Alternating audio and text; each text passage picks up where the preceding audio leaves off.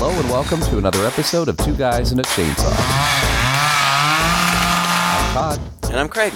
Well, we are, week 4, I think, into Halloween right now. I don't know. It's going too quickly. So only one more to go. It is, man. That's a bummer. Let's make Halloween last all... It kind of does last all year for us, doesn't it? We do.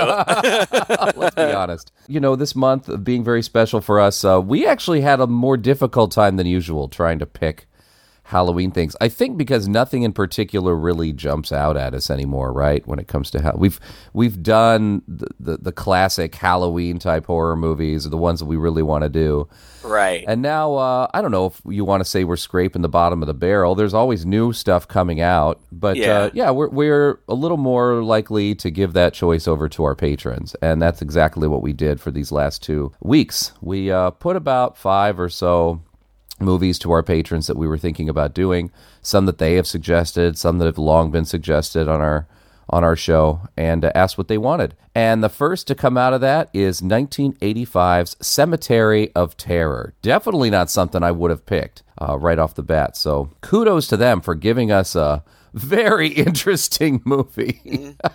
This is a film directed by a guy named Ruben Galindo Jr. His first movie, I think he was fresh out of film school at USC when he put this together. He was still in school. Oh, is that right? His dad, he was still in school. His dad called him, I think from Mexico, and said he had to come home and start making his first picture. What?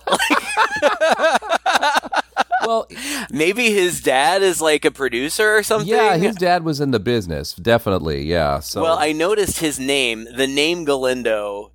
I think it's produced by a Galindo too, so maybe that was his dad, I'm not sure. Yeah. I just read that anecdote that he got like called away from college to come make this movie. Make a damn movie already. Well, if he was 23 and he was still in school, I mean, it's about time. Come on. Yeah, what are you doing? Don't waste your life. Jesus. Well, his dad, I believe, was a director and writer known for quite a few Mexican movies. I mean, he's directed like almost 50 movies going all the way back to like the 70s, early 70s, including one called Santo versus the Killer from Another World, which I feel like I have seen. It's one of those luchadores kind of movies that are really, really popular in Mexico that I have only barely dipped my toes into, and I'm always kind of bookmarked that. Like, this is something I need to come back to and check out. But, you're right. He got called back, and he shot this on location in Brownsville, Texas. Have you ever been to Brownsville, Texas? I've never been to Texas. I don't have any interest in going to Texas. Sorry, Texans. I lived in Texas for years as a kid, and I had relatives who lived in Texas as well, a couple of them still there. And my grandparents even, who were born and raised in Illinois and barely ever left the DeKalb, Illinois area, nonetheless found themselves in Brownsville, Texas when I was, 10, maybe 9 or 10. Years old, and I believe at that time we were living in Del Rio. Del Rio's a border town. In fact, it's been in the news the last couple years because of a lot of stuff's been happening along the border, and Del Rio got a little notorious for taking some fairly extreme measures with some of the people crossing over. And I think it was when we were living in Del Rio that we went down and took a trip to visit my grandparents in Brownsville, Texas. It is about as south in the U.S. as you can get. I'm not sure. Maybe the tip of Florida is a little further south, but this is the very, very tip. It's not actually known as a very safe place, in fact. But I had a wonderful time there. As a kid, we went to the beach right there on the Gulf and picked up seashells and sand dollars and things. That's I still fun. have. Anyway, so Brownsville, Texas. This was shot down there, and it's all in Spanish. Was there even... I know you're a bigger fan of watching the dubbed version. Did you manage to find a These days... dubbed version? No, I checked Shudder and they didn't have one available, which is fine. But it's like, another thing is, it's hard to watch these movies subtitled because I'm constantly looking away from the screen to take notes, and you can't really do that because you miss stuff. Yeah. So I found myself pausing and rewinding, which was fine. But that's what I'm saying. I'm not illiterate. It's not that I don't like to read. It's just I'm trying to do several things at the same time. Anyway, it is inconvenient. Yeah, so it was in Spanish, and it was fun. I used to speak Spanish. I was relatively fluent in Spanish in like college because I was, studying it all the time, went to Mexico just, for like a spring break, but being immersed in the language, like I totally got by fine. It's gone. Yeah. It's totally gone. Mine too. I don't know anything. And I want it back. I get really excited when I like recognize a word. Yeah. I know what that means. Oh boy. This whole movie I was convincing myself I really understood the Spanish and I probably could have listened to it without, but I'm not fooling anyone. I understood parts of it, and I feel like I could have watched it without the subtitles, and that it would have been fine. Well, it's not like the dialogue is important. No, it's not. It's pretty obvious what's going on. Yeah. It might even be fun to give this the what was that old show? What was it called? Mad Movies or something, where they used to redub movies in a funny way. I feel like this movie is ripe for that because the dialogue itself is pretty hilarious at times. It's, I say my overall impressions of this movie is, and I think I texted you this, the first 40 minutes, it's an hour and a half. The first half of this movie is kind of a slog, and I probably would have turned it off. This is the kind of movie I might have had going in the background and given it a bit of a chance, but generally speaking, it's college kids coming together in an old house, and it just takes forever to kind of get to the point. But boy, when it gets to the point, it gets interesting. And then I would say the last 30 minutes are just batshit crazy. It's at least 2 movies. Yes. It feels like it, right? There are 2 movies happening here. Yeah. They just both have the same villain and are set in the same place, but they are completely separate stories and completely separate movies. Different characters. It's weird. Like, it obviously draws inspiration from lots of places. Like, there's totally a Halloween thing going on where it's basically a psycho escapes and there's a doctor who knows how evil he is and knows that even though everybody thinks he's dead, the body must be destroyed because he's not really a man, he's just evil. There's that. And then teenagers for that guy to slaughter. That's one movie. That's Halloween. But then the second half of the movie is a children's movie. Yes. Like, I'm trying to wrap my head around it because literally it becomes a children's movie. It's funny to me that you say it's a slog to get through because, I mean, it kind of is. It introduces 1,000 characters. Yeah. There are so many characters in this movie. It introduces 1,000 people. The main ones are these 6 med students? I guess. I'm not sure, really. They're just college kids. I think they're med students, college kids, something. Okay, so they're coupled off. Their characters, there's nothing unique or individual about any one of them. They're just a bunch of, I don't want to say assholes, because, they're just normal kids trying to have a good time or whatever. But there's Jorge and Olivia, Oscar and Mariana, Pedro and Lena. I don't have anything to say about them except that they're just kind of like horny kids, or the guys are horny and they lie to these girls that they're interested in and tell them that they're going to take them to this like exclusive party. What was the word that a jet set party? A jet set party. Yeah. I was like, what these girls, like one girl walks into the other girls and is like, "Hey ladies, I'm going to a jet set party tonight."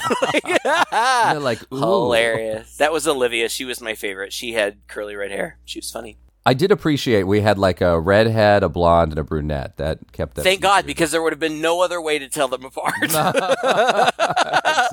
The boys are, one of them has a beard, the other 2 are identical twins. I don't know. Right.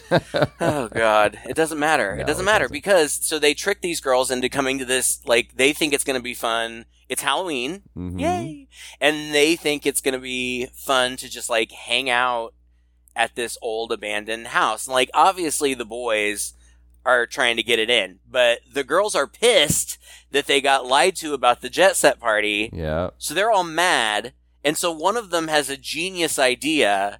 They're mad at us and they're scared because what happened that scared them? Well, they found that weird book. I think it's the Necronomicon. Jorge. I don't remember. One of those guys. The neck scarf guy is Jorge. That's how I have him down. I had that down too. I don't remember. Yeah, Jorge is neckerchief. I have that in my notes too. It's this big house. It actually gave me Spookies vibes. When they all pulled up. Yeah, and walked very in. much. Right, very and much. The house is just filled with cobwebs and it's huge. And he goes up to the attic and he finds a book that's sitting there on a stand, very presentational in the attic, and he starts flipping through it. And he brings it down. He starts reading from it, and it's sort of incantations or something. I don't know. Oh my God! It's like it's so 80s, right? It's so scary movie. Like, ooh, look at this old book with something written on the cover in blood. Yeah, let's read it aloud.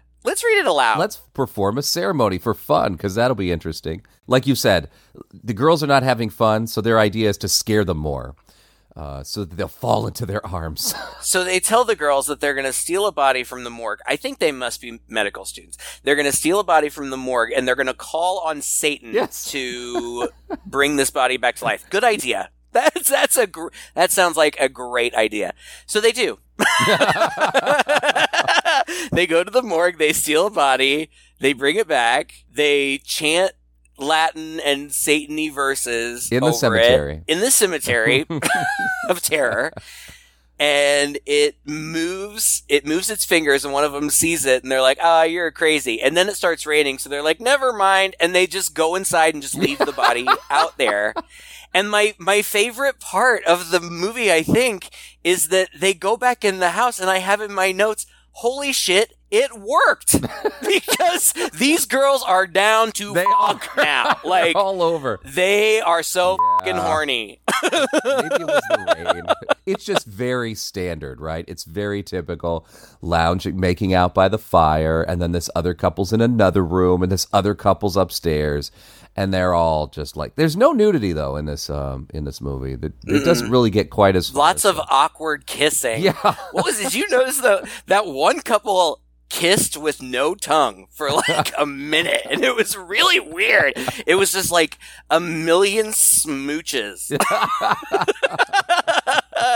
Super weird. But yeah, okay, so one couple's out on the porch, and the girl makes the guy go in to get her a drink, and we see POV shot lumbering towards her, and then it cuts back to the boyfriend, and he comes back outside, and she's gone, and he walks 5 steps into the yard and finds her body with its throat torn out, mm-hmm.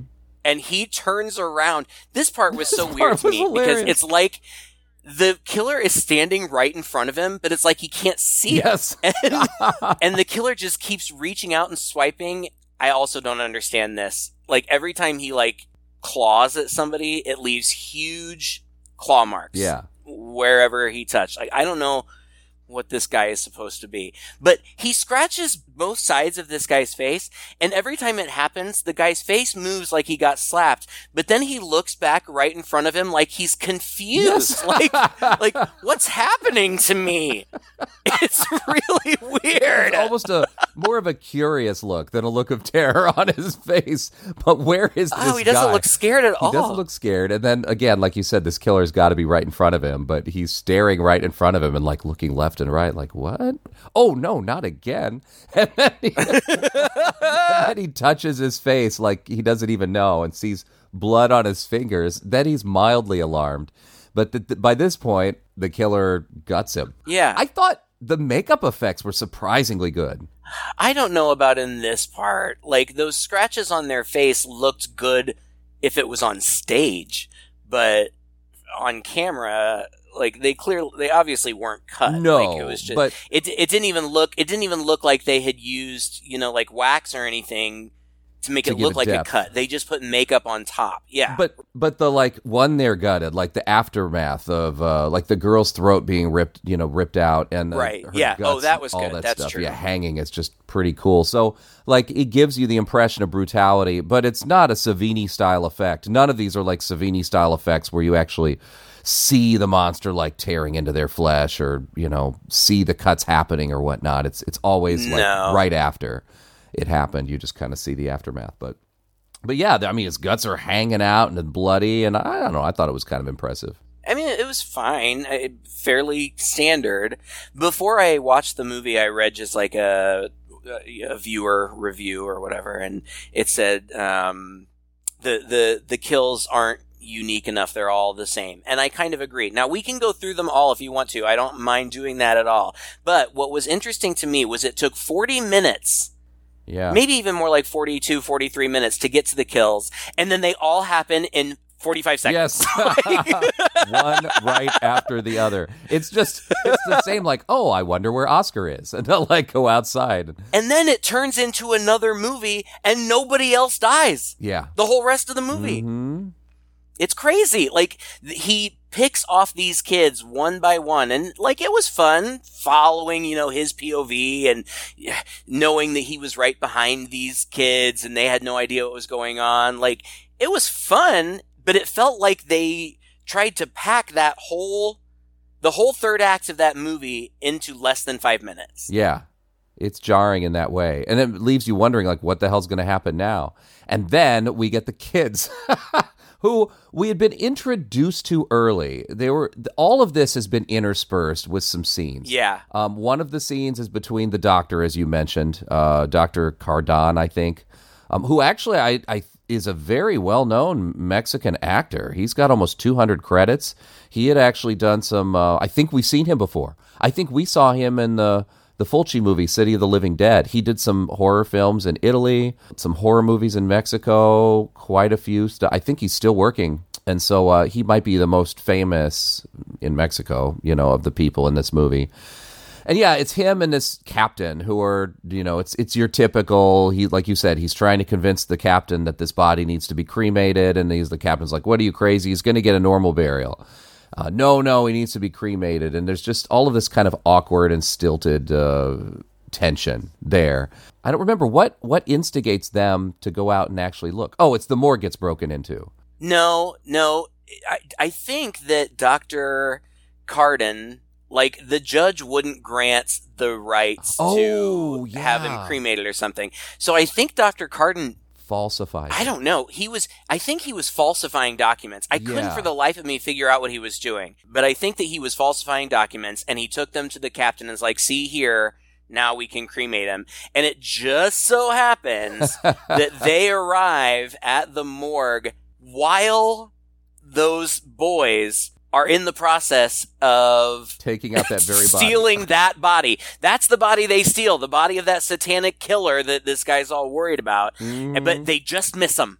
like they just miss him. It's quite a coincidence. And he spends most of the rest of the movie sitting in a car, looking wildly driving left around and right, looking for it. I don't know how he thinks he's going to find this guy just by driving around in a car, but that's his strategy. I don't know. And the cop's like, don't worry about it. It'll turn up. This is the most laid-back police captain I've ever seen in my life. He doesn't even, like, get upset. Like, Carden steals his car. Like, the cop gets out of the car to call the precinct or something, or call his wife. Yeah, he calls his wife because he got on the police radio, sir, your wife called. She wants you to call her right away. Because their kids are in this little group of kids that this movie is going to focus on from now on. But while he's on the phone, the other guy, Carden, steals his car, and he's like, oh. he puts another quarter in the payphone, and he's like, send somebody to pick me up. Hurry up. It's so funny. It's really not like it's not as fun as I'm making it sound. No, I mean, there are things that I like about it. It's charming. I actually, this children's movie that we're now watching is cute. I like these kids a lot. Like, usually in movies, well, and just in life in general, kids are, like, fucking annoying. But especially in horror movies. I don't deal with little children. That's a whole different story. All right. Trust me, teenagers have their moments too. But anyway, usually kids in these movies can be really, really annoying. Like frickin' Bob from that horrible was that a cemetery movie too? House by the Cemetery.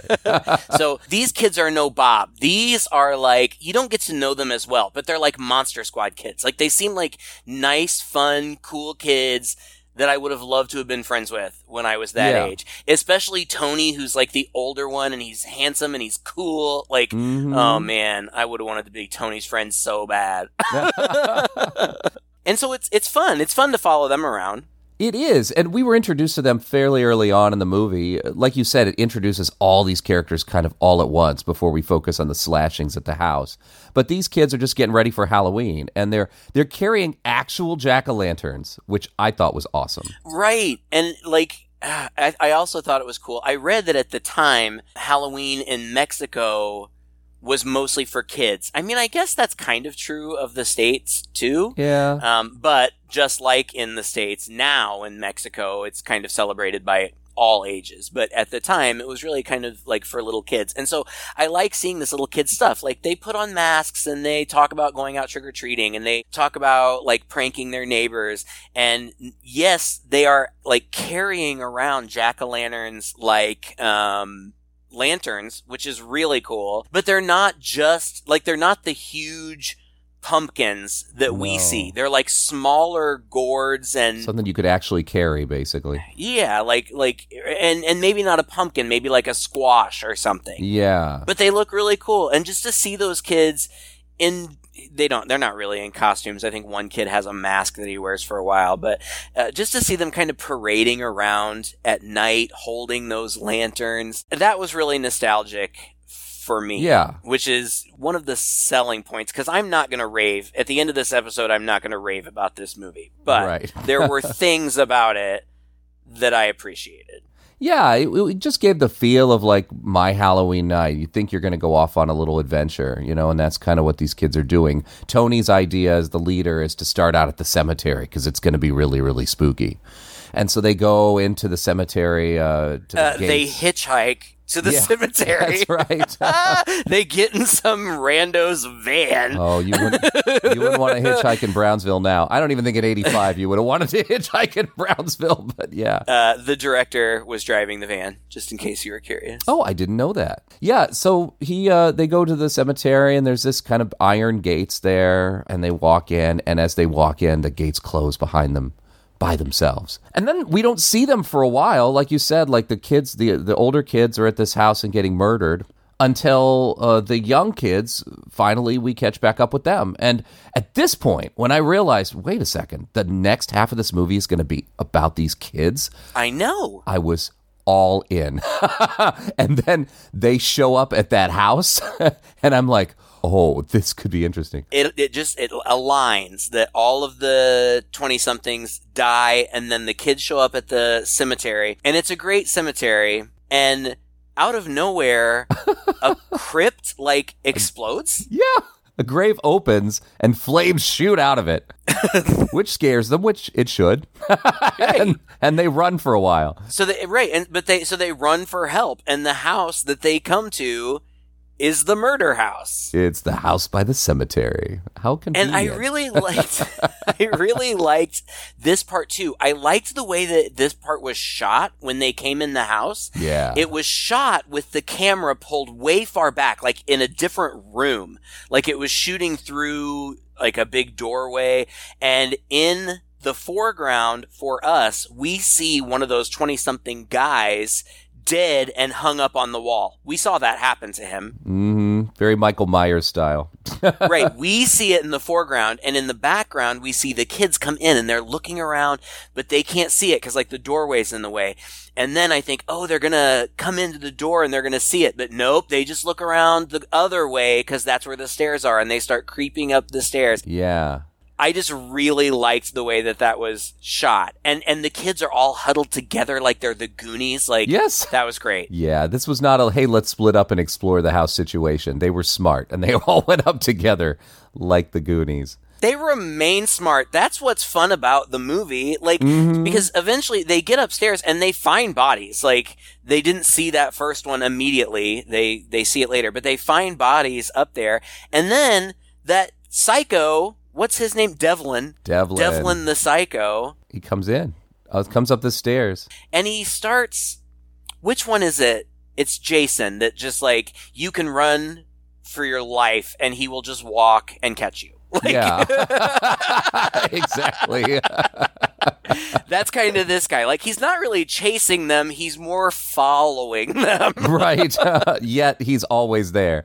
Right behind. But, like, he's trying to get to them, but he's pretty slow, and not because he's, like, Frankenstein's monster or anything. He just doesn't seem to be in any particular hurry. Like, I'll get him when I get him. I mean, we find out that he has telekinesis. At one point, much later, he pulls a girl towards him using his mind. Yeah. He also, that's the way one of the guys in this room gets killed, because he picks an axe up off a decoration on the wall, and he's running after him. One of the 20-something guys, right? Yeah, one of the 20-somethings. And cabinets behind him start banging, and the wind is blowing, and suddenly the axe gets a mind of its own and spins around, and he's fighting it, and eventually kind of basically axes himself, I guess, but the axe is possessed. I liked that. That was cool. I liked the way that it was shot, because usually, I don't know if it was the angles or what we couldn't see, but usually when you see somebody trying to pretend like they're struggling with something like an invisible force, it doesn't look convincing. And this was really, really brief, and I don't even know if you really saw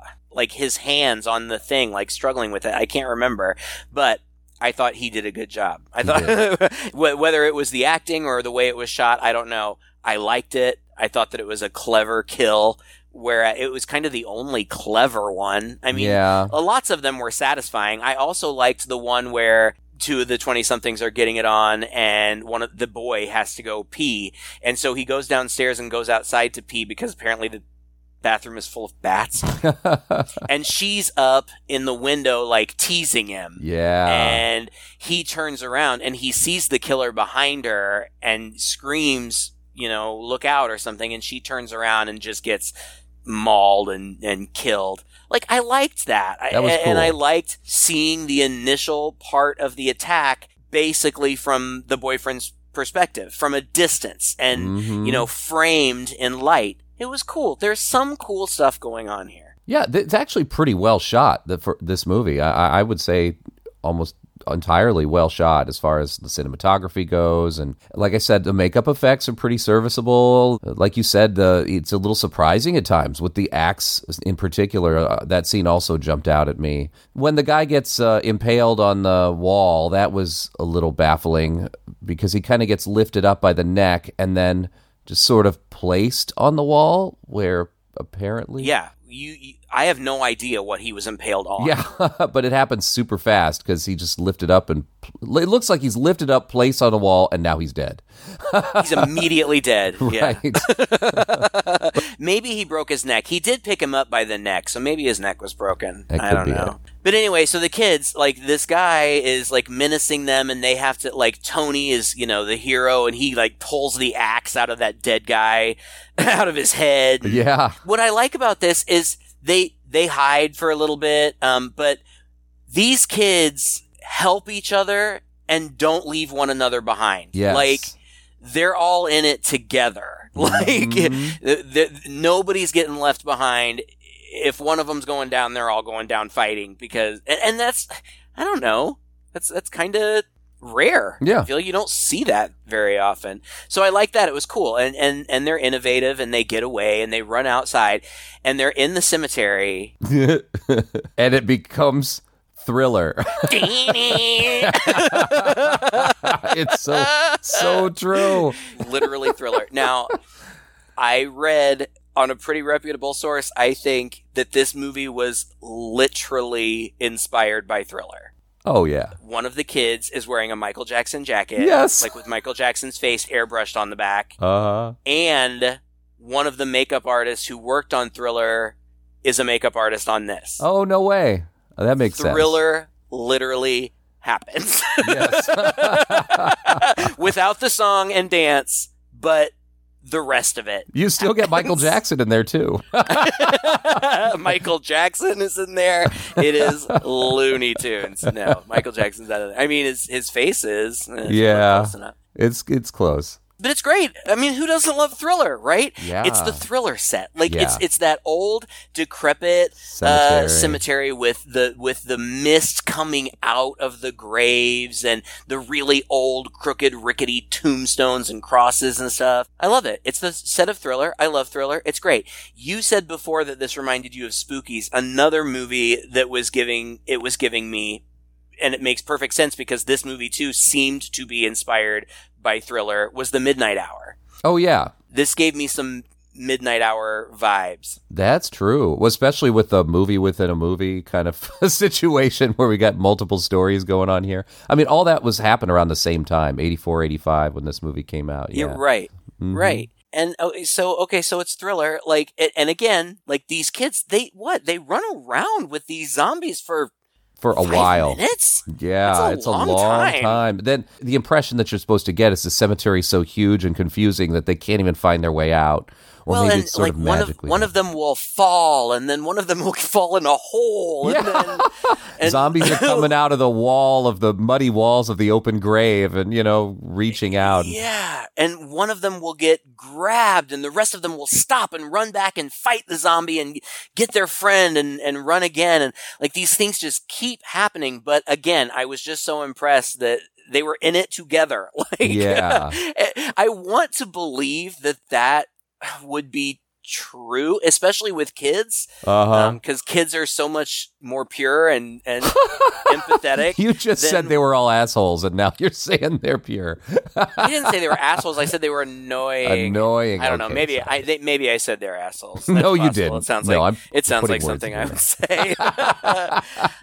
I like the kids that I'm related to. I like your kid. Oh, thank you. Sometimes I don't like my kid, It depends on the day. I haven't seen him since he could talk, so I don't think I have anyway. That's when it all starts to go south. That's when all the problems start. Yeah, for like, sure. Oh, jeez. No, for the record, I love my kid. He's so much fun to be with. Obviously. Yeah, your kid's awesome. That's why dogs are the best. Like, they just love you and they never learn to talk. It's amazing. People are trying to get, especially with AI now, that there's this potential that maybe we could use AI to learn the language of animals. And I'm like, boy, that is going to open a can of worms. I am not sure we want to be able to talk to these animals. On the one hand, I'm like, no, I don't want to know what they're thinking. But on the other hand, like, I think they just love me so much. Like, I just want to hear it. I know, it would be really amazing to hear just somebody all the time being like, oh, I love you. You're the my best. favorite person. Oh, you're home. I'm so excited.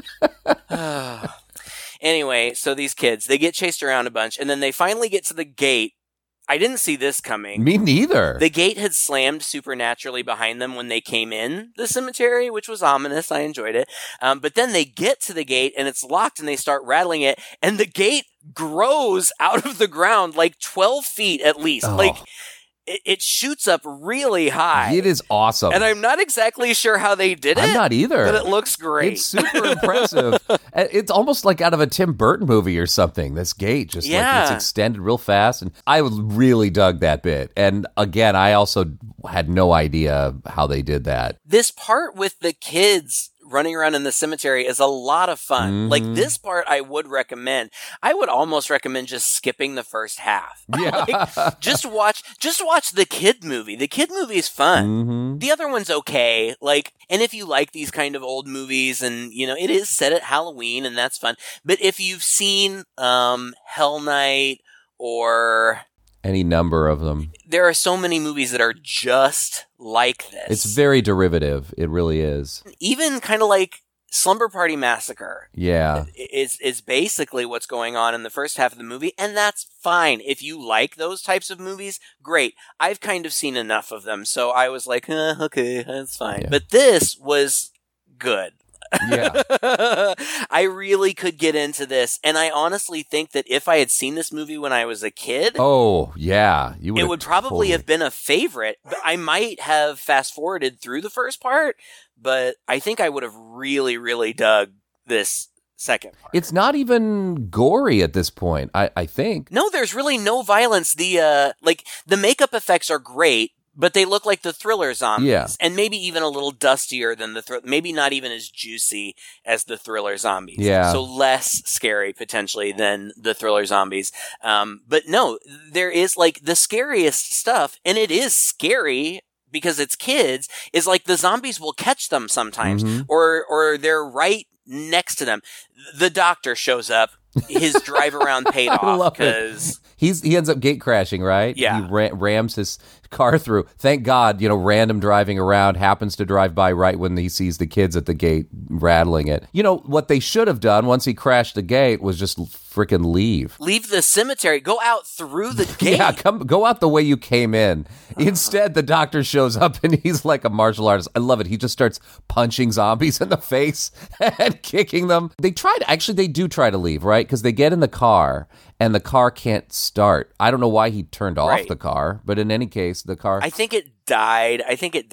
Oh, okay. Like from the impact or whatever, because he hit the gate and then he plowed down a bunch of zombies too. So I think we're supposed to believe that the car died. Maybe we're supposed to think that it's supernatural. I don't know. That's true. But it won't start. Yeah, they're like, the car's half surrounded, close to being fully surrounded, but then they kind of make it out before it does, and he punches a zombie right in the face as the kids are escaping.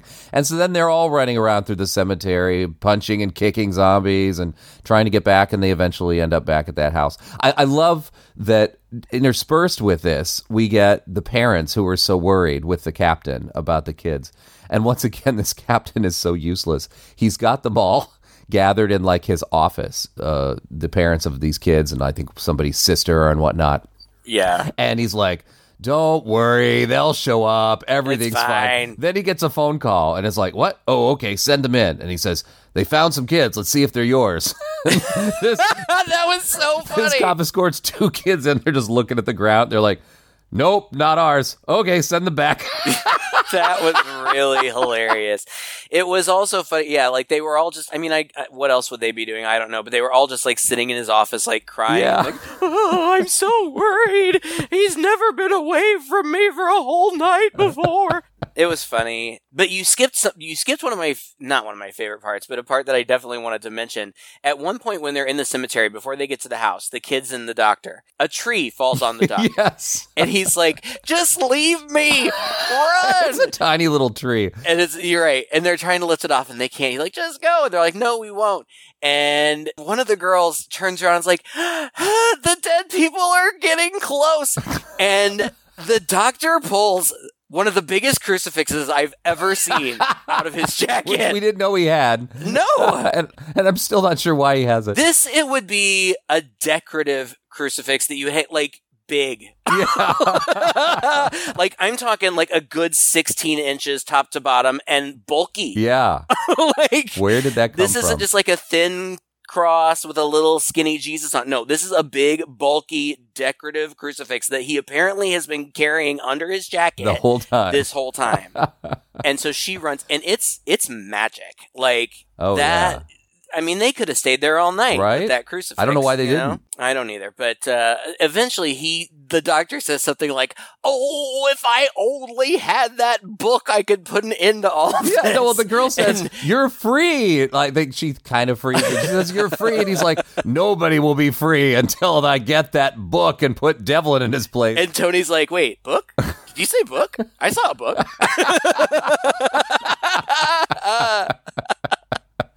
It's a little clunky, yeah. So he tells them, I don't even understand. Like, I thought he was free, but then he's like, run, go get it, burn it. And he kind of hangs back. Well, I guess he's supposed to be injured because he's got the crucifix now, and he's trying to ward off the zombies. In the meantime, he's leaned against a giant cross, like a grave marker type cross that's made out of wood.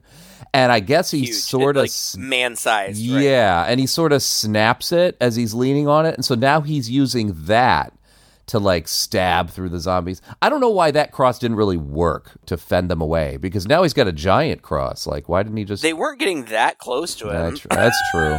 He was just kind of hobbling along.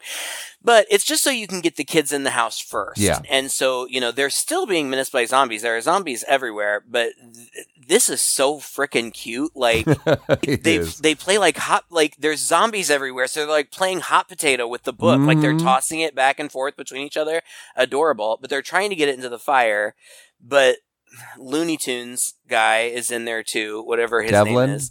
Devlin. He comes in very menacingly. He's in there too. And just as one of these cute girls, I loved this girl. They all have names, but I can't remember what they were. This was Usi. Usi, yeah. She was adorable. She reminded me of Max from Stranger Things, but younger. Anyway, she takes the book and she goes to throw it in the fire, but she like physically can't because Looney Tunes is controlling her with his mind. And this is when he like Jedi mind tricks her, not levitate, but just like drags her with his mind. Slides across the room towards him, yeah. Yeah.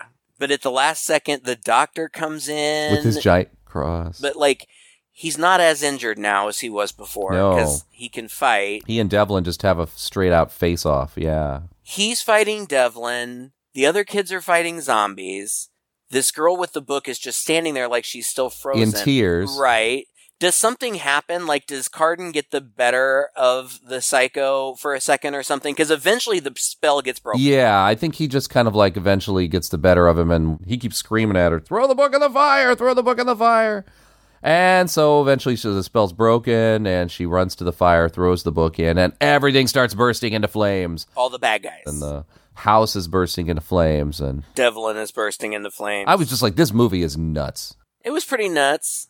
And then that's kind of it? Yeah, the cops... Does it cut to the next morning? Yeah, it's like these movies are. It's the next morning, but it also seems to have just be the very next thing that happens because the cops are pulling the kids out of the house and they got bodies going into an ambulance, and there's a big crowd outside. And the only thing that we missed, I looked at my notes, the only thing that we missed was that once the book is burning, Devlin and Carden are still fighting, and Devlin is using his claws, I guess, to rip Carden up. So it looks like Carden is in kind of bad shape, but we don't see him die or anything. No, we don't. I also liked, before it's the next morning, the captain and the cop that he are with get a call, and they're like, they think they found our kids. Go to the old abandoned house. So they drive up to the old abandoned house. They drive up to it in the cop car. They both get out. It's dark. They're the only ones there. you can't hear or see anything else happening, which I don't understand because the house is on fire. Yeah, there's insanity going on inside. Right. But they both run into the house, and the other cop immediately runs back out and runs to the radio and is like, tell them we found the kids. That was comical to me. Like, he immediately ran back out. Yeah. And then it's the next morning, right? That's okay, right. So, okay. Yeah, and I mean, that's it. Like, well, there's a closing scene. Crowds have gathered, like, and they're bringing out the bodies and stuff, but you see a POV from upstairs, and I didn't know what was going on. It looked like Devlin was back. It was his POV. Like, we've only seen POV shots from him. Correct, yeah. From his perspective. Although it's, up to this point. At this point, it's not exactly POV. It's a little more over his shoulder because we can see he's carrying a book and we can see his arms. And the book is still half intact. It's a bit charred, but he sets it on the stand and starts to flip it open to those original pages, and the camera swoops around and up, and it's not Devlin, it's the doctor. Or is it? Yeah. No, he laughs in Devlin's voice, like in his head.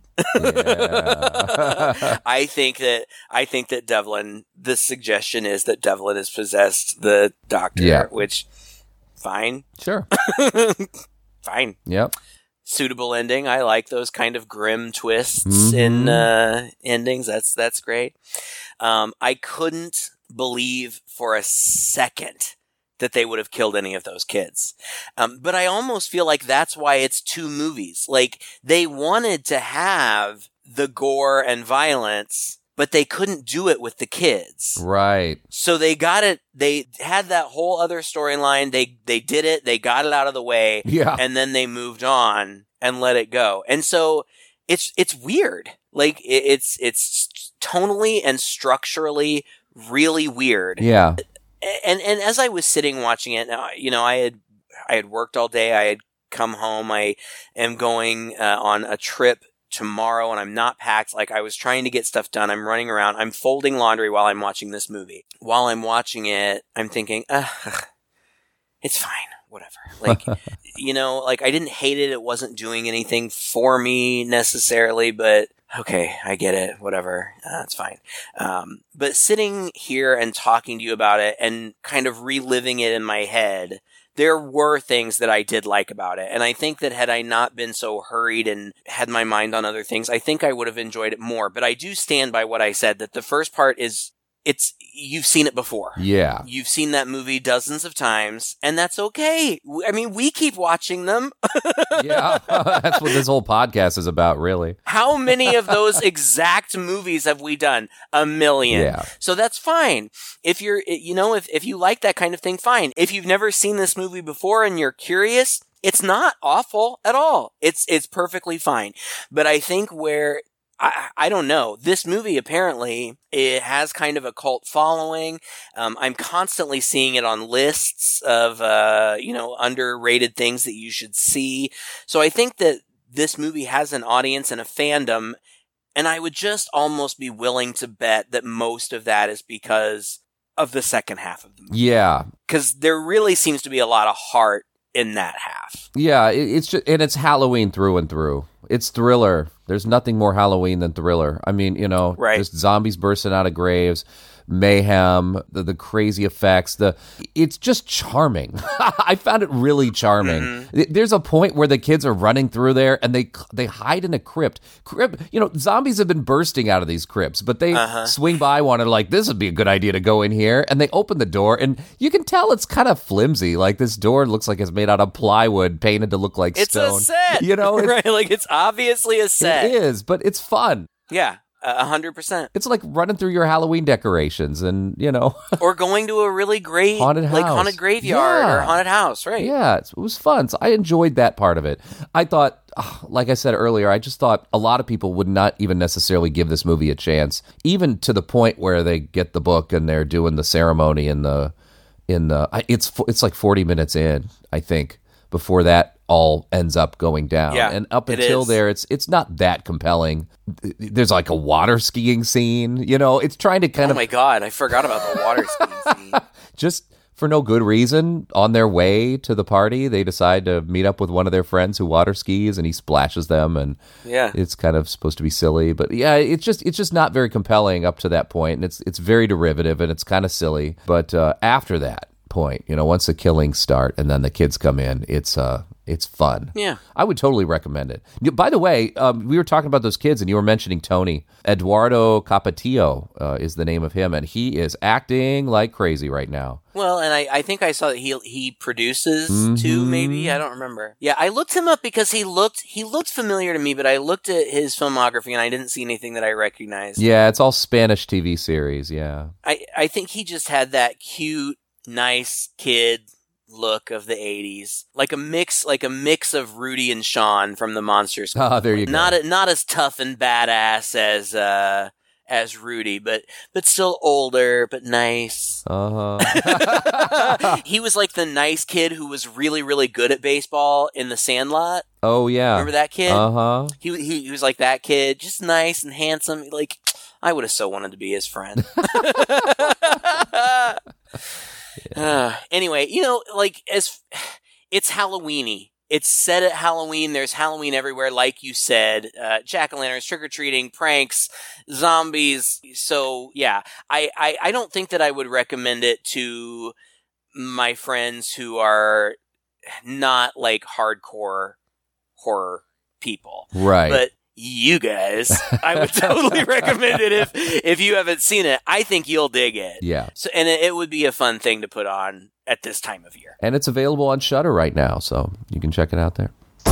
Well, thank you again for listening. We have one more Halloween episode coming up for you. The big one, I don't even know what it's going to be because the patrons, we're waiting for the final votes to come in. Mystery. If you enjoyed this episode, please share it with a friend. This is the perfect time to do it because it's Halloween. We do some of our best work this time of year. Please find us online just by Googling Two Guys and a Chainsaw. Drop us a note and let us know what you thought and have a conversation with us. And if you're a patron, please get on over there and vote to find which of the the last movies we're going to do this season before we jump into all those Thanksgiving movies next month. If you'd like to be a part of that, please check out patreon.com/chainsawpodcast, and you too can shape the direction of this show. Until next time, I'm Todd. And I'm Craig. With two guys and a chainsaw.